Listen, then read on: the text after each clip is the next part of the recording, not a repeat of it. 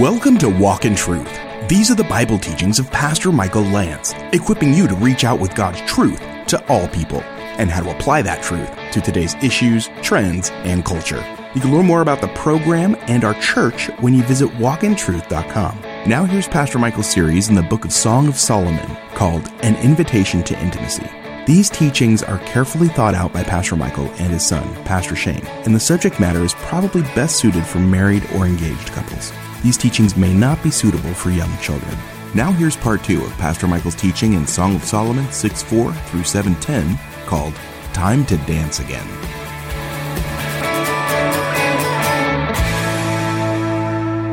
And so he says to her, look, honey, I love you. Let's dance again. He says, turn your eyes away from me, verse 5, for they have confused me or overwhelmed me, ESV, NIV. I'm overcome or overpowered by them, New Living. Your hair is like a flock of goats. We've seen this before. They've descended from Gilead. Now, we've learned that the idea of the hair coming down is a provocative statement.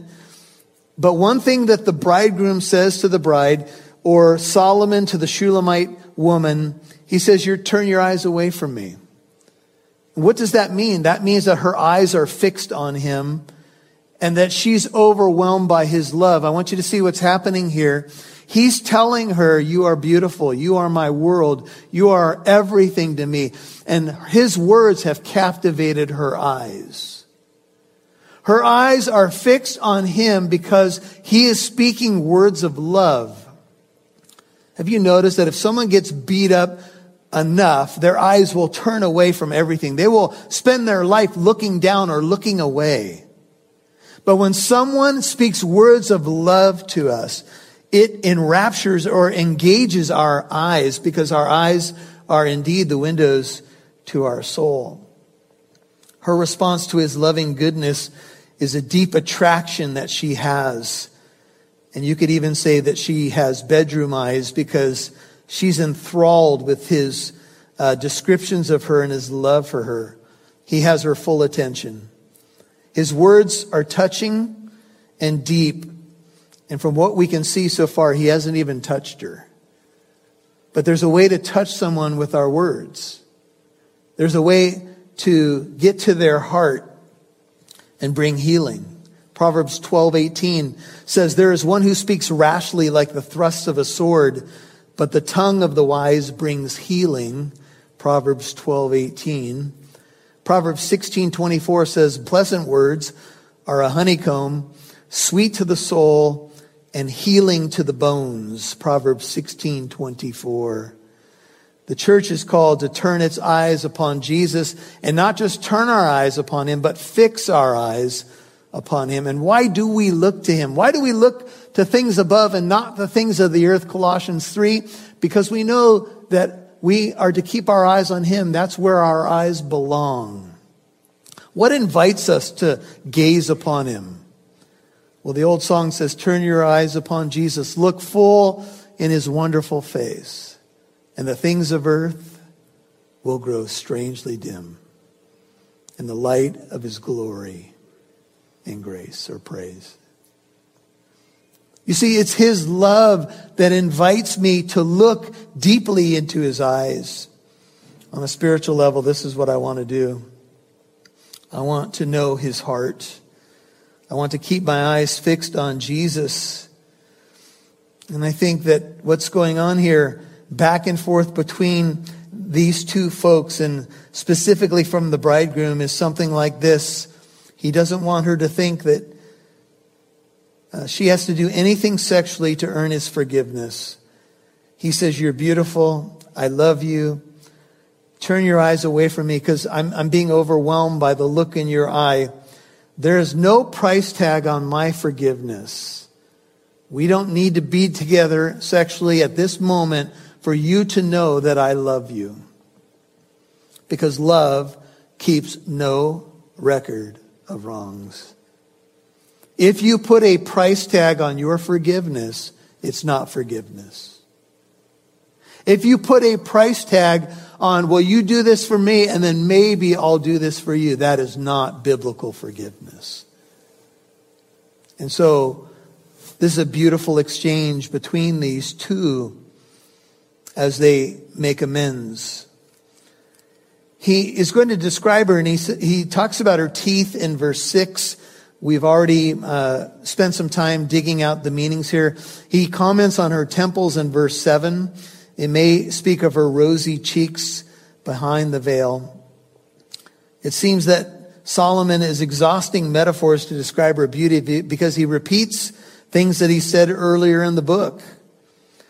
By the way, he does not point to her flaws, but to her beauty.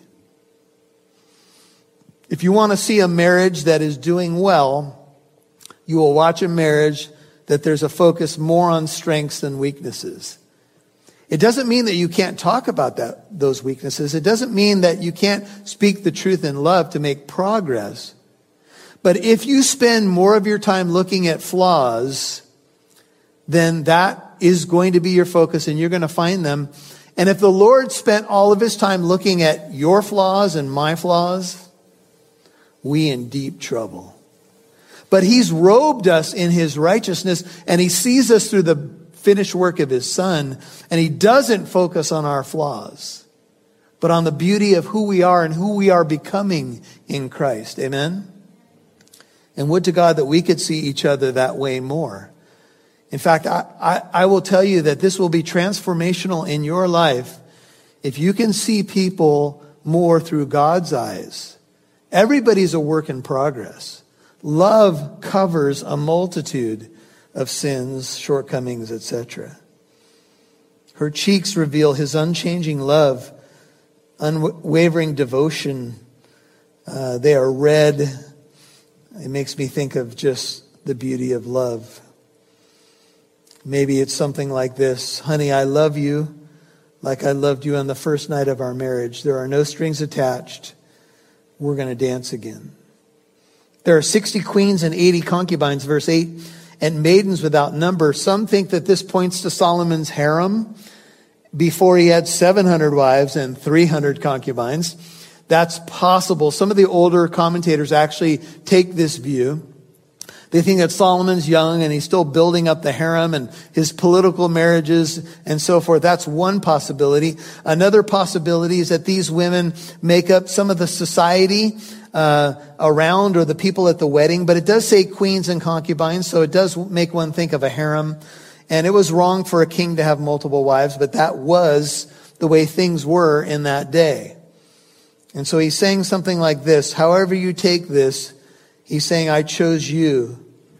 I chose you above all of them. Ephesians 1:4 talks about God choosing us in Christ Jesus. That's a bit of a mystery, right? Why did he choose me? I don't understand that fully. I don't know why he decided to love me, why he decided to love Israel, etc. But he loves his people. And he says, you are my dove, my perfect one is unique. 9. She is her mother's only daughter. She is the pure child of the one who bore her. The maidens saw her, and they're mentioned in the verse above, maidens without number. The maidens saw her, and they called her blessed. They agree. We are blessed with every spiritual blessing in the heavenlies in Christ Jesus. Ephesians 1, verse 3. We are a blessed people. And that's what we want to communicate to those around us. The queens and the concubines also, and they praised her. They said, oh yes, she indeed is beautiful. Among the women in the court, the wedding, whatever it is, she is unique. Quoting now, you are the most beautiful woman here tonight, the most beautiful woman in all the world. She doubted her beauty in chapter 1, but she is assured that everyone agrees. We might say it this way, God broke the mold with you, honey. You look so beautiful. You're the most beautiful woman here tonight at this gathering. You're the most beautiful woman in the world. This is the way he talks to her. And if tonight you find yourself romantically impaired, there is a path to healing. You may want to read this book a little bit more. steal some of the phrases from it, but not others. I'm going to give you some of the warning passages that you shouldn't steal, but he's praising her. If you've never been loved this way, I'm sorry. I will tell you that there's some people that hear this romantic language and say, I've never been loved like that. And I think perhaps the conclusion is I never will. But I want to say to those who may feel that way, that the love of Christ is a love like this. Amen? This is the way he has loved us. People will fail us. And if you didn't have an ideal situation, or you don't today, or you're with someone who doesn't have a clue how to build you up and edify you again, I'm sorry.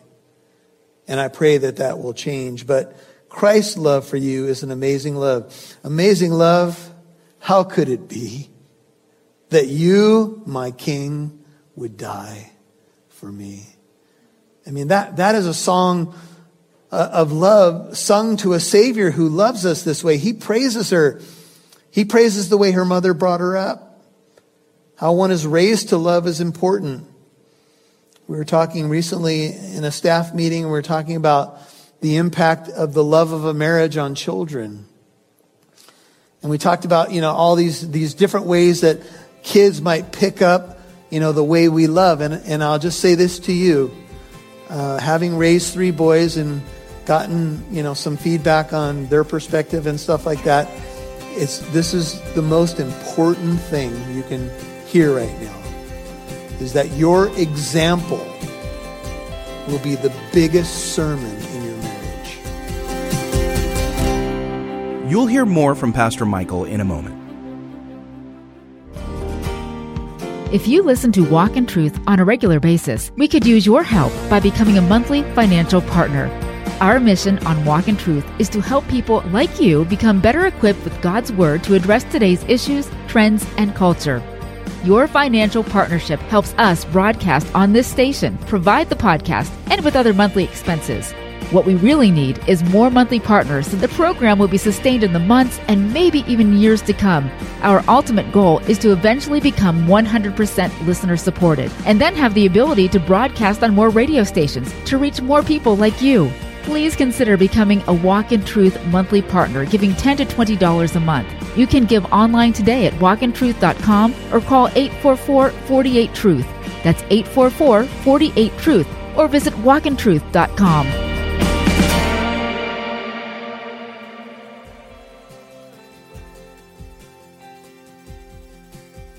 We'd love to see who's listening, so please connect with us on Facebook, Twitter, or Instagram. Just do a search for Walk in Truth Show. Now back to the Walk in Truth series called An Invitation to Intimacy. The subject matter is best suited for married or engaged couples and may not be suitable for younger children. Here's Pastor Michael. This is the most important thing you can hear right now, is that your example will be the biggest sermon in your marriage. You can preach, you can quote Bible verses, you can do a whole lot of things. And look, I think all of the above, do devotions, etc. But the way you love one another will be the most powerful message of all. There's no way to fake it. There's no way to hide it. Now, even in the imperfection moments, you can model what we're looking at tonight, which is healing and reassurance. If you have made mistakes, you can find a way back. His love is, a second R, is reconciling. He has reassured her, and now his love is reconciling. And this is the beauty of our God. He's given us a ministry, and it's the ministry of what? Reconciliation. If we cannot be reconciled to one another in our marriages, how can we preach a message of reconciliation if we cannot be reconciled? Amen?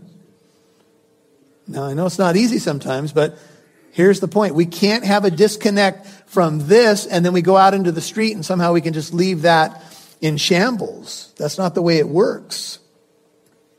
And so The maidens join the chorus. The other ladies join the chorus. Yes, she is beautiful. Yes, she is blessed. Verse 10, who is it that grows like the dawn, as beautiful as the full moon, as pure as the sun, as awesome as an army with banners?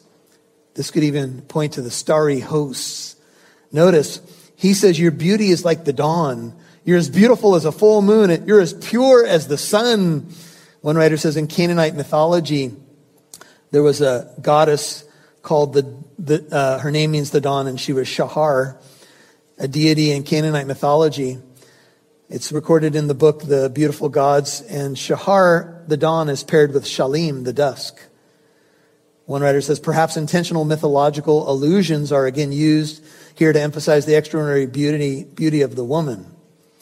But maybe we don't need to see it that way. We can just kind of hear the poetic language that he is trying to find things to describe her. She is one who grows like the dawn. She's beautiful as the moon. She's pure as the sun. She's like an army in all its full regalia, marching along. She is no longer a ragged goat keeper, says one writer. She is a radiant bride. Once you come to know Jesus Christ, everything changes. Where did he pluck you from? What were you doing before? David was just tending the sheep until God got a hold of him and anointed him, and David's whole life and trajectory changed. And becoming a believer, that's what happens in our lives. We take on the radiance of our God. We are altogether different and altogether lovely.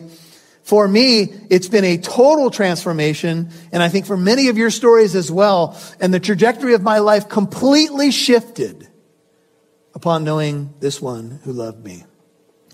My priorities, my values, my purpose, everything changed. Once we lived in darkness, now we are light in the Lord. Ephesians 5, starting in verse 8, walk as children of light.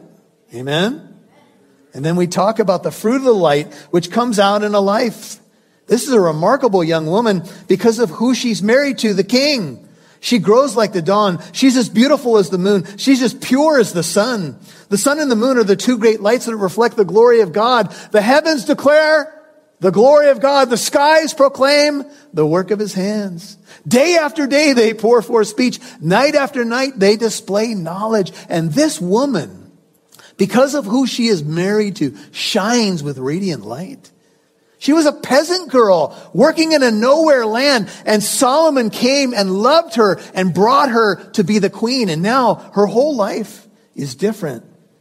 James 1 says that every good and perfect gift comes down from the Father above, the Father of lights, of the great lights that he made.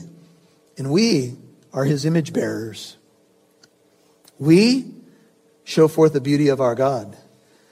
I was reading something this week on this section, and one of the writers said that, a gentleman said that for him, one of the evidences that there is a God is beautiful women.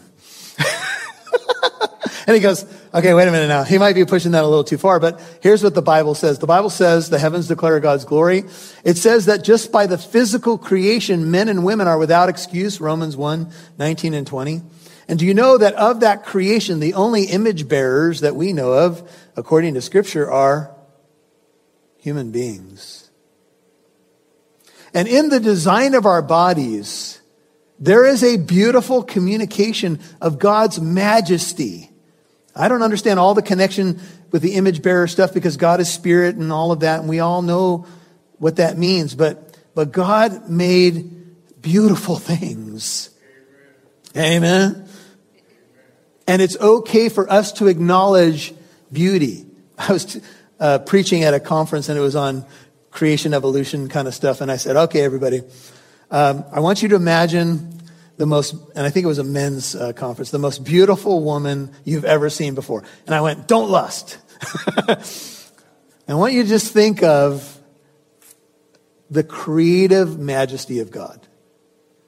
And now I want you to just look inside the body at the complexity of the body's systems, the heart, the complexity of our organs, reproduction, the healing of the body, the way a baby is conceived in a womb and grows through the stages of that process. Our God is majestic. creative. And he didn't make boring things. He made complexity and diversity. You watch those shows of things under the sea swimming along, and you're like, man, what is that thing, right? Colors, flashes, shining. And you're like, our God is a God of diversity and complexity. Look around the room. None of us have the same fingerprints. We're all diverse. If you call me, Brother Bert, I know your voice, and you know my voice because you listen to me way too much. But here's the thing. We have a unique voice pattern. That's ours. How did that happen? And by the way, how can we even think about what I'm talking about right now? Do you know that your brain processes information at such an incredible clip that scientists say that your brain has stored everything you've ever interacted with in your entire life? Recall is another thing. Of course, we're all struggling with that. But here's the point. Your brain is an incredible creation of God. They can't even make a supercomputer that even comes close. And people don't even give God a thought. Is it nothing to you who pass by? You've been listening to Time to Dance Again, Part 2 on Walk in Truth. That was Pastor Michael's teaching in Song of Solomon, chapter 6, verse 4 to chapter 7, verse 10. As always, if you missed any part of today's program, Walk in Truth is on Apple Podcast, iHeartRadio, Spotify, and many more podcast apps. Subscribe for free to hear Pastor Michael's teachings in more books of the Bible. And would you please do us a favor and encourage a friend or a family member to listen to Walk in Truth on this station? The same if you're listening on podcast. Please click the share button. If Pastor Michael's teachings have been a blessing to you, then our hope is they'll do the same for someone you care about. Thanks so much for spreading the word about Walk in Truth. Now here's Pastor Michael with a final word. Have you come to a point in your life where you're afraid to say something to your spouse? Maybe you would say, there's a time that I did, but I don't even want to go there anymore. I don't want to open the door. Or maybe you would say, I don't even know how to open the door anymore. Because when I say something, we do this dance. But the dance isn't a positive one or a romantic one. It's the same old dance, if you know what I mean. Same old arguments, same old ending, never positive. So what do? Well, you got to change the music and you got to change the dance. And you say, well, that sounds easy. That's a nice little metaphor, nice little, a bow on top. But what do I do with that? Well, change doesn't happen until one key thing happens, and that is humility. And no, you can't force humility on someone else. You can pray for it, but you can humble yourself. In the Hebrew, there's an interesting word for humility, and the word picture is that when humility is present, the walls fall down. Meaning, pride builds walls brick by brick, the sin of pride, if you will. What brings the wall down, the barrier in relationships, is humility. So maybe if you pray for humility for yourself and approach your spouse in humility and pray that they would also respond in humility, God can work. And that's where it starts. We humble ourselves. God is opposed to the proud, but he gives grace to the humble. Humble yourself, therefore, under God's mighty hand. It's so hard for us, especially if we've been getting the same reaction for a long time or even anticipating the same reaction. How do I learn to dance again? Well, you do it, I believe, by humility. This is Pastor Michael Lance. This is Walk in Truth, and we are walking through the Song of Solomon of all books, right? Maybe you haven't heard teaching through the Song of Solomon your whole Christian life. Maybe this is a refresher, but it's been a long time. Whatever it may be, I pray that it's been helpful for you. And I pray that you've been blessed and encouraged, and that if change needs to occur, that it would start with you as you seek the Lord and seek to do your best, to do what the Bible says, and love your spouse the way you're called to love. Well, I pray that you are being blessed, as I mentioned earlier. And if you'd like to know more about the ministry of Walk in Truth, you can go to walkintruth.com, Check us out, learn more about the ministry, how you can support us, how you can pray for us. And even if you'd like to send us a message, we love to hear from our radio family, our podcasting family. It's walkintruth.com. See you tomorrow. And remember, Walk in Truth is a listener-supported ministry. If you're a longtime listener, would you please consider becoming a Walk in Truth partner? Your contribution helps us broadcast on this station and provide the podcast and with the behind-the-scenes work for this ministry. Please consider becoming a Walk in Truth partner for $5 a month and visit walkintruth.com to give. That's walkintruth.com. And join us tomorrow for part 3 of Pastor Michael's teaching in Song of Solomon, chapter 6, verse 4 to chapter 7, verse 10, called Time to Dance Again. I'm Mike Massaro. Thanks for listening to Walk in Truth, where it's our goal to equip you to reach out with God's truth to all people.